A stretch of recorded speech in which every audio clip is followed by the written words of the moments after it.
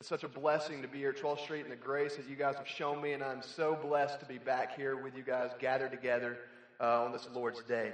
Will you pray with me before we get into this time of the Word? Father, I pray this morning that most of all that you will be glorified. You are loved. You are so loved, God, and we just want to just tell you that this morning that despite us, despite our sinfulness, despite who I am, despite who we are as a people, you chose to love us anyway through your Son. And God, this morning, as we talk about turning the page on this new year, on this 2019, I pray that we will understand that, God, that we are better together and that we work better when we are imitating one another, when we are following one another, when we are pouring our lives into one another. And God, when the gospel shapes every facet of our life, that is when the lost world will be attracted to us. God, I pray that you will be heard and seen this morning and not I. Just use me as a mere mouthpiece of your glory. And I pray this all in Jesus' name. Amen. We're going to be in Philippians 3 this morning once again. We started a series last week called Turn the Page. And Thomas did a wonderful job teaching on this passage that Christ is who we are after, that Christ is our ultimate gain. He is our ultimate goal. He is the one that we are striving after, who we are pushing after, who we are running after. As he says in verse 14, I press on toward the goal for the prize of the upward call of God in Christ Jesus. Jesus is the goal this morning. And we're going to start in verse 16 where Thomas left off last week. And this is what the word of the Lord says. It says, only let us hold true to what we have attained.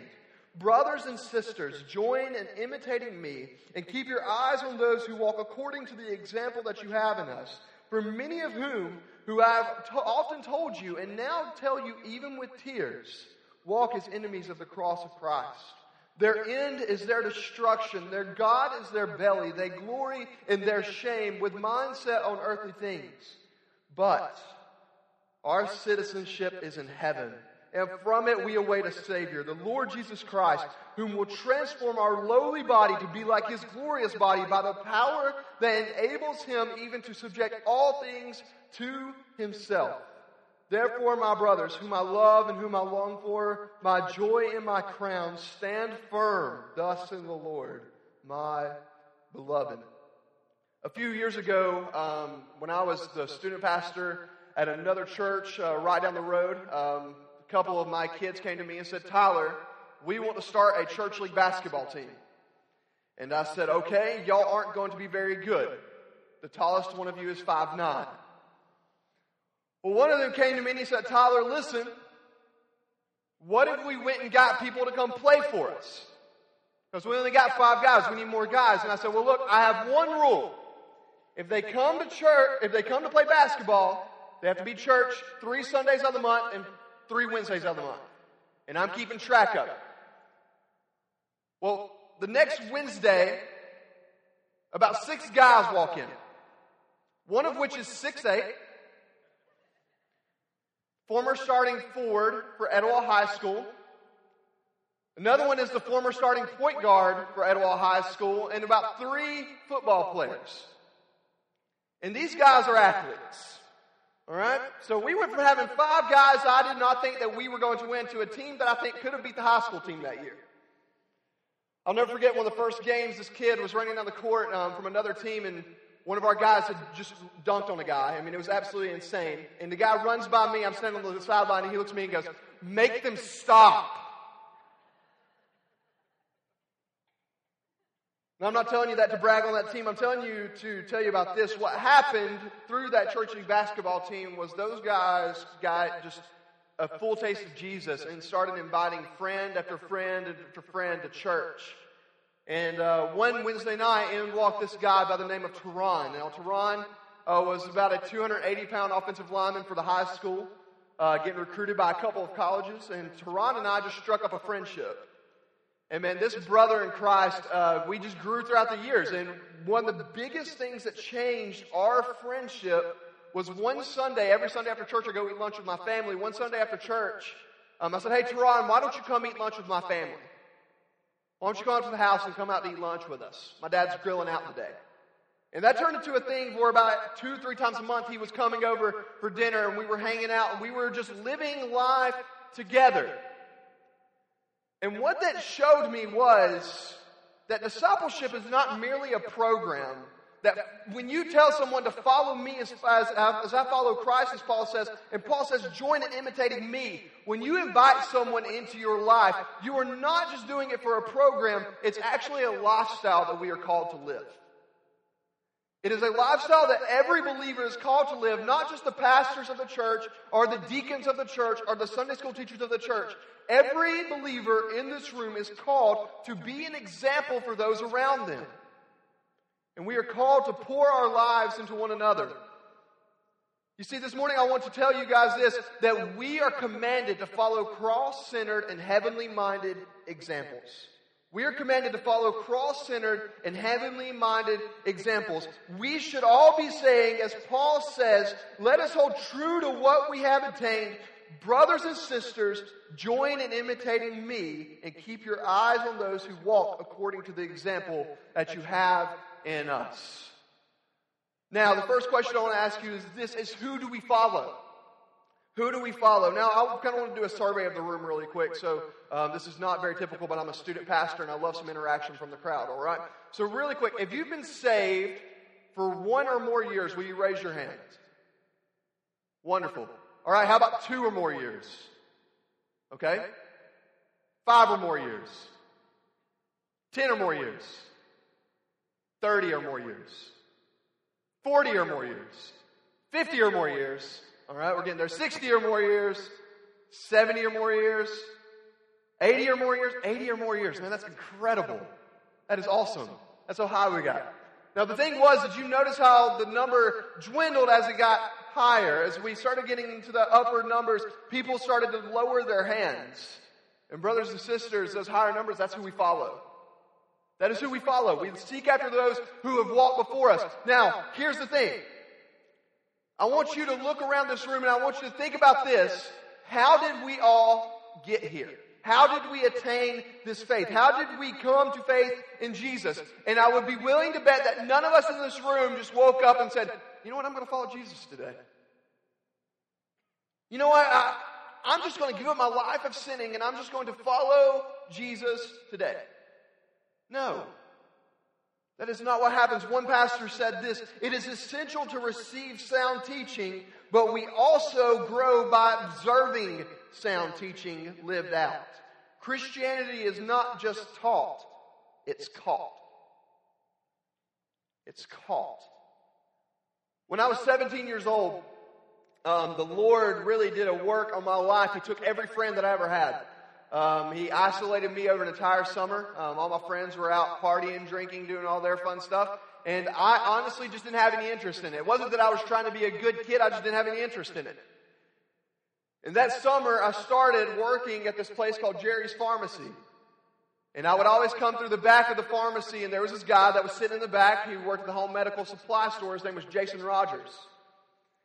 And as I walked through, Jason was sometimes reading his Bible, and he would sometimes talk to me about Braves baseball or Yankees baseball or Auburn football. And he would just sometimes just stop me and talk to me, and sometimes those conversations would be 5 minutes long, sometimes they'd be 5 hours long. It really didn't matter. Jason had an interest in pouring into me. And the truth of the matter is I had no interest in Jason pouring into me. I ran. I thought it was weird. All right? I did not have any interest in it. Until one day, Jason says, hey, Tyler, I want you to read this book with me. And it was a book called A Call to Die. And it was a day that it was a book that challenged you to fast for 40 days and really die to self. And I read this book with him, and it absolutely changed me, and I wanted what he had. And that turned into a lifelong friendship where this brother and his wife poured into me for years and still pour into me now. All because he said, join in imitating me. It's a lifestyle, not merely a program. You see, as believers of Jesus, we are to pour our lives into others. And this is the thing, I love how Paul says this in 1 Thessalonians 2, and 1 Thessalonians 2 is one of my favorite books of the Bible. I learned this in class this past semester. It's so interesting, the language that he uses for this church. He says, as a nursing mother, we cared for you. As a caring father, we were there for you. And listen to what he says in 1 Thessalonians 2:8. So we cared for you. Because we loved you so much, we were delighted to share with you not only the gospel of God, but our lives as well. Do you want to know the simplest way to change the world? It's easy. Open up your life for someone to walk alongside you. See, we've turned discipleship into a mere program, and we've turned where we say, hey, you can follow me by going through this Bible study or coming to Sunday school or doing these things. You want to tell you one of the best things to do? Invite someone over to your house and show them something. Walk through life with them. Show them how the gospel is lived on a Tuesday night. Open up your home. Brothers and sisters, there are young believers all over this place. And whether they are in their teen years, whether they are a child, or whether they are in their 80s, it doesn't matter. We all need someone to pour into us, and we need to share our lives with one another. The Christian life is not meant to be lived alone. It is a divine calling to community.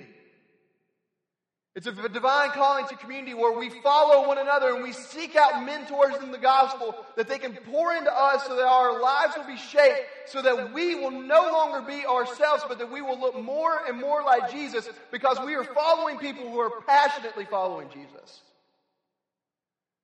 Look at the life of Christ.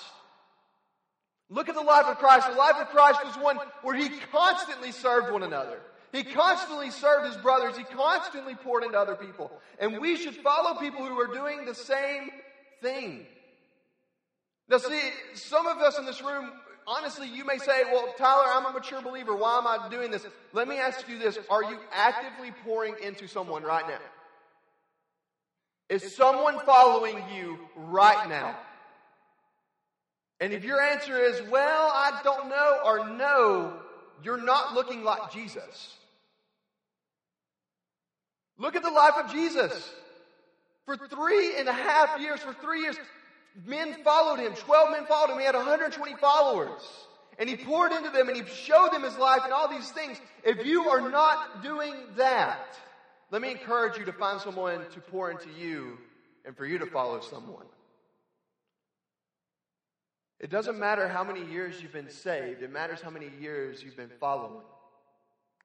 And if you're not actively pouring into someone, let me encourage you, find someone after the service and say, hey, listen, can we meet for coffee one day a week? Hey, can I come eat at your house one day a week? Don't worry about being forceful. Just invite yourself over. You need it. That's how important this is. You need it. Everyone in this life needs active mentorship in the gospel. Because that is how we grow in Christ. Albert Mohler said this: you have no idea what some young believer in your church will mean for the cause of Jesus. Lean in, encourage them, mentor them, dream big. Do you realize that everyone inside this room was given the gospel by someone? Do you realize that you could be giving the gospel to somebody? You have a call on your life, brothers and sisters. And who do we follow? We follow those who have set the example before us, and we strive to live in their footsteps. It's like when my dad used to walk in front of me at the beach, and I used to try to leap back and forth for his footsteps, and I would go here to here to here to here, because I couldn't reach his footsteps. The same way, we should be striving behind someone, following them as they follow Christ. Now, Paul does not only leave it here. He says, he goes on to talk about who do we not follow. Who do we not follow? Verse 18. For many of whom I have often told you and now tell you, even with tears, walk as enemies of the cross of Christ. Their end is destruction. Their God is their belly, and they glory in their shame with minds set on earthly things. Paul says that they're enemies of the cross, and honestly, when we read in the context of Philippians, we don't really know who these people are.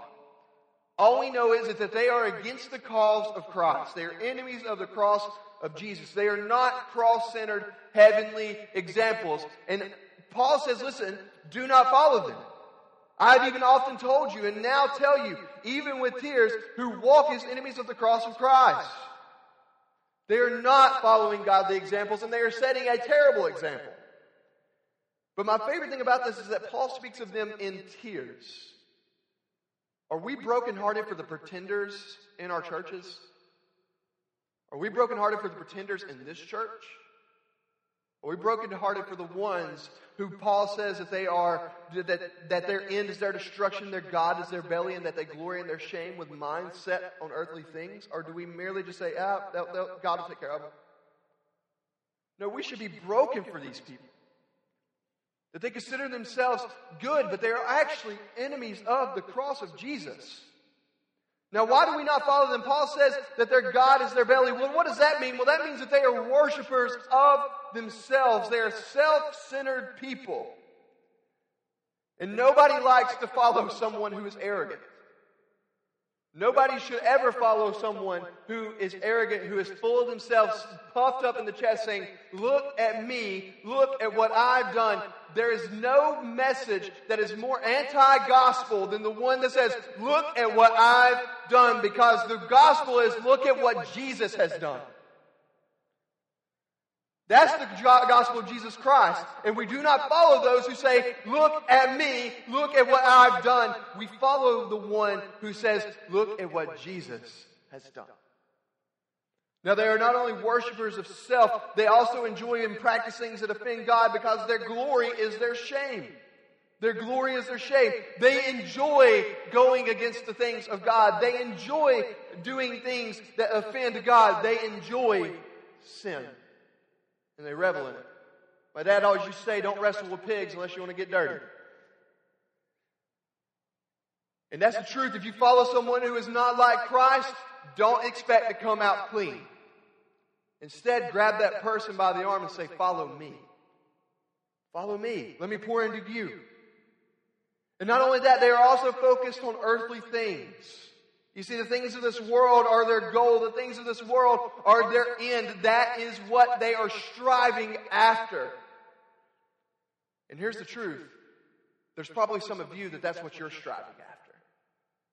That your eyes are set on worldly things. And let me tell you, with just brokenness before you, lift up your eyes. Lift up your eyes and focus on Jesus. I was listening to a pastor who lived in northern Vermont, and a place where seasons actually happen. We don't typically have seasons here. We have 2 weeks of spring, and then the really terrible humidity hits, and then we have like a week of fall, and then the really just mild winters hit. But in Vermont, they actually have 4 seasons. It's pretty crazy. And he said that during the spring, he would look around and go, man, life is coming back. Life is coming back. And as the weeks progressed, though, he just started saying, man, this green is beautiful. This Vermont green is beautiful, but then it just kind of became mundane. The things of his life just started getting mundane, and he just looks around and was like, man, it's just green leaves. He said, but then the fall would come. And he said, it was like God set the forest on fire. And he said, it was then I was reminded to lift up my eyes, to look around, and to see what God is doing. Brothers and sisters, when we get trapped in the mundane and we're focused on worldly things, we forget to look up and look around and see what God is doing. If we will look around and realize that God is doing a mighty work in us, how much more so will we be apt to say, hey, let me go find someone to pour into, because I want what we have. I want them to have what we have. I want them to have what we have. If we do not fix our eyes on Jesus, and we do not see that the things of this world are not our goal, that these things are all temporary, passing treasures, if we're not like the man in the Gospels who was walking through the field and found the treasure, and he went and took everything that he had and sold it just so he could have that field with that treasure, then brothers and sisters, Christ is not your goal. And if Christ is not your goal, then you need to find someone to pour into you. You need to find someone to say, listen, hey, I need to grow. I need to grow in Christ. I need someone to pour into me. I need someone to shape me. We do not follow those who are merely pretenders of the gospel, saying that they are believers when in reality they are not. Ultimately, we should find examples who are walking like Jesus and finding their ultimate joy in Jesus, and we should follow those who are following Jesus passionately. We should seek out those who are following Jesus ahead of us passionately, that are saying, listen, come with me, let me show you what I have. And that's where the really cool things start happening. When we realize that discipleship cannot happen in merely an hour on Sunday mornings or an hour on Sunday nights, when it happens in the context of a lifestyle, of a life lived together, man, really cool things start happening. Lives start to change, and new people begin to be birthed from death, and they're called out of the grave, because that is the power of the gospel lived. Now the third question is, what is the end goal of following? What is the end goal of following? Listen to verse 20. But our citizenship is in heaven, and from it we await a Savior, the Lord Jesus Christ, who will transform our lowly body to be like His glorious body by the power that enables Him even to subject all things to Himself. You see, Philippi was a colony of Rome. And when you went to Philippi, you looked around and you said, man, this looks like Rome. This looks just like a little Rome. In the same way, the church is a little colony of the kingdom of heaven. And when people walk in here, they should look around and go, man, this looks like heaven. This looks like the people of God. Ask yourself right now inside your heart, if somebody walked into our church, would they say that about Troll Street Baptist? Are we a colony of the kingdom of heaven? Do we look like a little heaven? Because we are called to be living out our faith as citizens of heaven, focused on the return of Jesus. And if we do that, we live our lives in light of eternity. Listen to what C.S. Lewis said. He said this: if you read history, you will find that the Christians who did most for the present world were precisely those who thought most of the next. It is since Christians have largely ceased to think of the other world that they have become so ineffective in this. The ones who have made the most impact on history were the ones who were not focused on this world. They were focused on the next. Their eyes are set on Jesus. They realize that their citizenship is not on this earth. We should be living in such a way, brothers and sisters, that someone looks at us and go, you ain't from around here, are you? I know you've been with someone that's not from Alabama, and I promise you that they probably heard that. You ain't from around here, are you? And what we should say with a resounding is, no, I am not. And as Peter said, I am just a sojourner, a citizen of heaven passing through. That's the life that we should be living. We are just passing through, first and foremost, citizens of heaven. But not only that, but listen to what he says, as we await a Savior, the Lord Jesus Christ, who will transform our lowly body to be like His glorious body, by the power that enables Him even to subject all things to Himself. If you go back and read in Philippians chapter 2, you read how Christ actually lowered Himself, but emptied Himself by taking the form of a servant, being born in the likeness of men. And being found in a human form, He humbled Himself by becoming obedient to the point of death, even death on a cross. Therefore God highly exalted this man, and Jesus one day will highly exalt us, if Christ is our goal. You see, Jesus will glorify us as we walk together in this life, pouring into one another as the church, living life together. And as we progress on, we will become more and more and more like Jesus in this process that we call sanctification, which means this purifying of our lives. As we look our eyes towards Jesus, we will look more like Him. Until one day when we cross that river and we go into His presence, and Jesus looks at us and goes, well done, my good and faithful servant, and our bodies will become glorified like His. This is what 1 Corinthians 15:49 says, just as we have borne the image of the man of dust, we shall also bear the image of the man of heaven. Listen to what John writes in 1 John. Beloved, we are God's children now, and what we will be has not yet appeared. But we know that when He appears, we shall be like Him, because we shall see Him as He is. And everyone who thus hopes in Him purifies himself as He is pure. What a great hope that we have in Jesus. What a great hope that we have in Jesus. I'm going to say it one more time. What a great hope we have in Jesus. It is such a wonderful hope that we have in Him, that we do not have to worry about the things of this world, that we can look death in the face and look at death as just a doorway to get to Jesus. Why aren't you sharing that with someone? Why aren't you sharing that with someone? There's someone right now that you work with. There is someone right now that lives in your neighborhood. There is someone right now in your life that needs that. And why are you not sharing that? And you may be saying, well, my house is dirty. So what? Their house is too. Invite them into your life. You may be saying, I don't have time. Make time.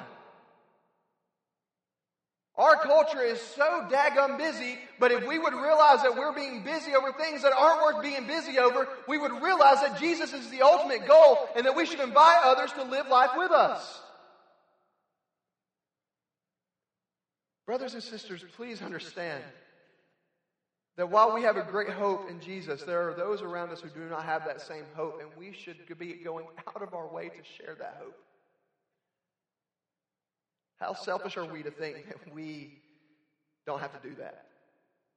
And we may not say out loud, man, I don't have to do that, but we live it.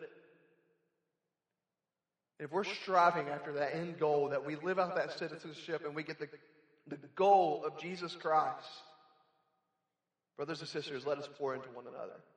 And let us pour into those who need to be poured into.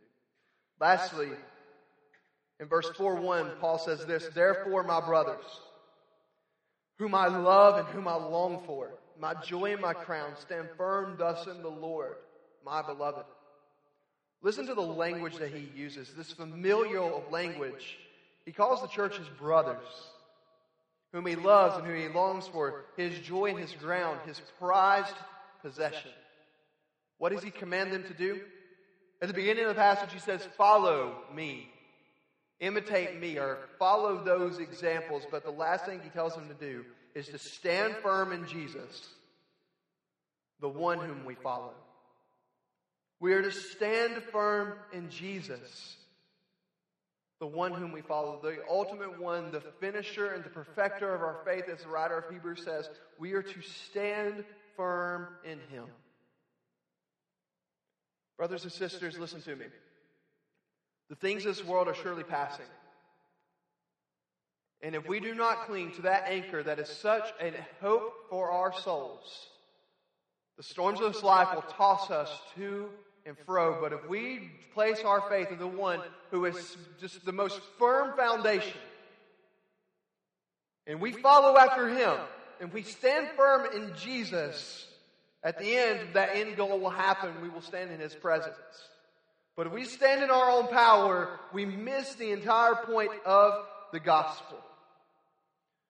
You see, Paul was pointing them to a power that was beyond him. Paul, the apostle, the one who has written 70% of our New Testament, the one who literally lived his life for the gospel in such a way that when they arrested him, he shared the gospel with those who he was in prison with. When they let him free, he shared the gospel with those who were around him. He was unstoppable. And he said, listen, follow me as I follow Christ, because he realized that ultimately it didn't matter who Paul was. It didn't matter who Apollos was. It didn't matter who any of the workers in the church of Philippi was. And for us, it doesn't matter who Thomas Wimborne is. It doesn't matter who Tyler Armstrong is. It doesn't matter who Seth Stanton is. It doesn't matter who Charles Taylor is. It doesn't matter who Tracy Griggs is. It doesn't matter who any of us are. It matters that we stand firm in Jesus. We do not stand firm in any man or woman. We stand firm in Jesus. And if I'm not pointing you to Jesus, if your pastors are not pointing you to Jesus, if your Sunday school teachers are not pointing you to Jesus, let me know and I will take you to a church that does. Because ultimately that is where we get our power. That is where we find our standing in Christ is in Himself. I close with this. Francis Chan and Tony Morita, in their commentary on this passage, they said this, these 5 points. First, In light of this passage, we are to humbly acknowledge that you haven't arrived, but that your faith is in the one who has arrived. We're to humbly acknowledge that you haven't arrived, but your faith is in the one who has arrived. Secondly, we are to passionately pursue greater knowledge of Jesus. We are to realize that we have not attained all the knowledge that we are to attain, that we have not made it, but we can constantly pursue and grow in knowledge of Christ. Thirdly, never lose the wonder of the gospel. We are to never to lose the wonder of the gospel. I look around this room and there are some saints that have been saved for many years, as we saw earlier. And there are some that have been saved within the last year. Do you remember when you first got saved? When you first realized that Jesus was enough, and that when you laid down your life at His feet and said, I am yours, completely yours. I surrender all. Everything I have. We should never lose that wonder of that first moment. We should never lose that wonder of that first moment. Fourthly, live in light of your citizenship. We should not be so focused on our citizenship as people of earth as we should be. Our focus should be our citizenship in heaven. And lastly, seek out a heavenly minded, cross-centered mentor, and be a heavenly minded, cross-centered mentor. Paul points us to the ultimate goal, and that is Christ Jesus. And he points us to it in such a way that he says, listen, follow me and follow those who have went before you. Follow a heavenly minded, cross-centered example in your life. Because we have attained it. We have attained that salvation of our souls. We have attained the goal. We have attained the end. And if we are not doing that as a church in this 2019, if we are not doing that in this new year, let me challenge you today, right now, make a change. Find someone right now and say, listen, I'm going to pour into you. And if you're right now saying, Tyler, I'm not ready to do that, then you need to say, Tyler, help me find someone to pour into me. And let us live as a faith family in 2019 that when people look at us, they say, you're not from around here, are you? And we can look at them and say, no, I'm a citizen of heaven. And I want you to join with me in the same way by believing in the gospel of Jesus Christ. Will you pray with me? Father God, thank you so much just for allowing us just to gather together as a little colony of heaven this morning. Father, I pray that we will understand that our faith is not our own, that you have given us this wonderful gift of Jesus. And that God, that as we strive and as we continue to press on together toward the goal of Christ Jesus, that we realize that we cannot do it alone. That we need people constantly and consistently pouring into us. And that we need to be shaped by the gospel daily. And that we need to be inviting people into our lives so they can see that the gospel is lived out in our lives on an everyday basis, not just on Sundays and Wednesdays. God, I pray that there's someone inside this room right now that doesn't know Jesus. Someone inside this room right now that needs to be poured into. That they'll realize that Jesus truly has paid it all for them. And they will find someone that they can follow, that they can meet with, that they can grow in Christ with. Father, I want your Spirit just to move among us, as He already has and as He will. And as we leave this place, let it not what happens in here stay in here. Let it flow into the streets. I pray us all in Jesus' name. Amen.